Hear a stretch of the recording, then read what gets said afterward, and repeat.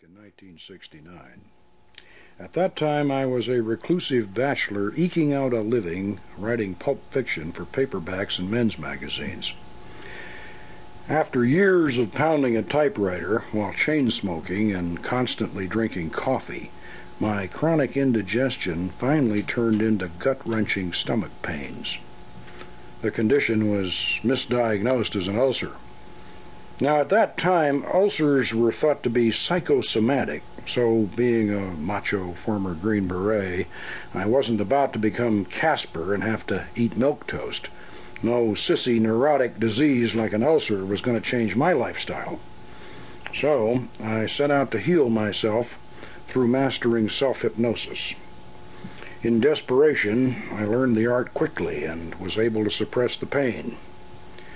But then it would come back, and it would be even worse.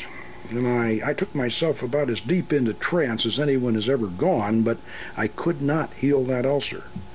Because, as the doctors finally discovered when I was almost dead, I was carrying within me a gallbladder that had turned to solid rock.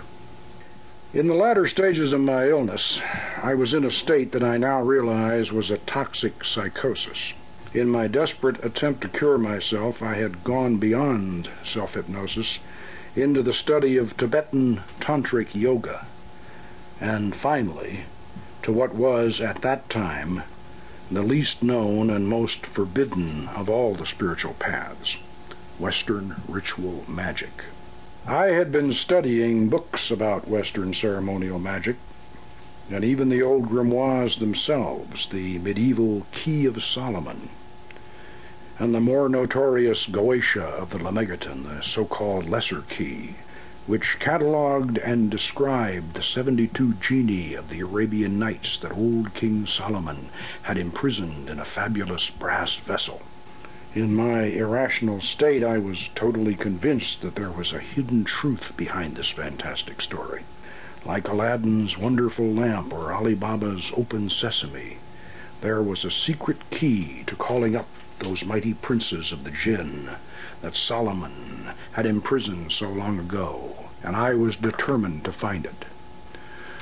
I studied the writings of the ancient and modern magicians. They had filled their books with the most detailed instructions on how to build, inscribe, and decorate all the necessary equipment, all the signatures of the spirits, and even the hours during which to summon them.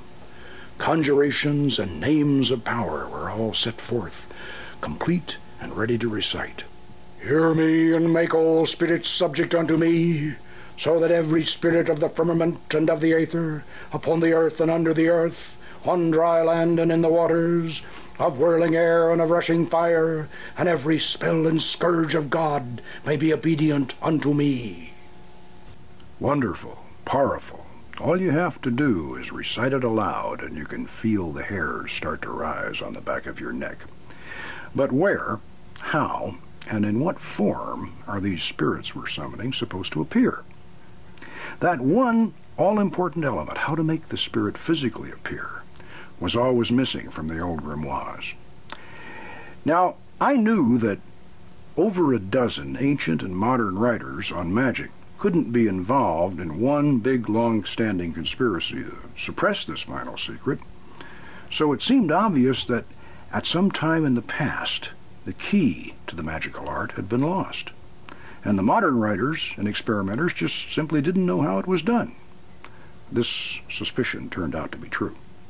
Turn of the last century, the famous, or if you prefer infamous, magician Aleister Crowley had tried to conjure one of the Lemegeton's Goetia demons out of incense smoke, and, not surprisingly, he had very little success after a great deal of effort.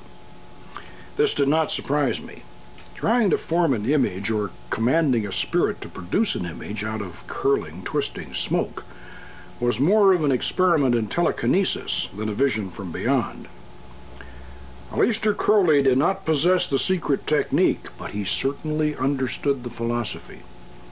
He stated clearly in his 1904 edition of the Goetia of the Lemegeton that the spirits of Solomon's brass vessel are portions of the human brain. Even though I might have been temporarily insane at the time, I had lost none of my intellect.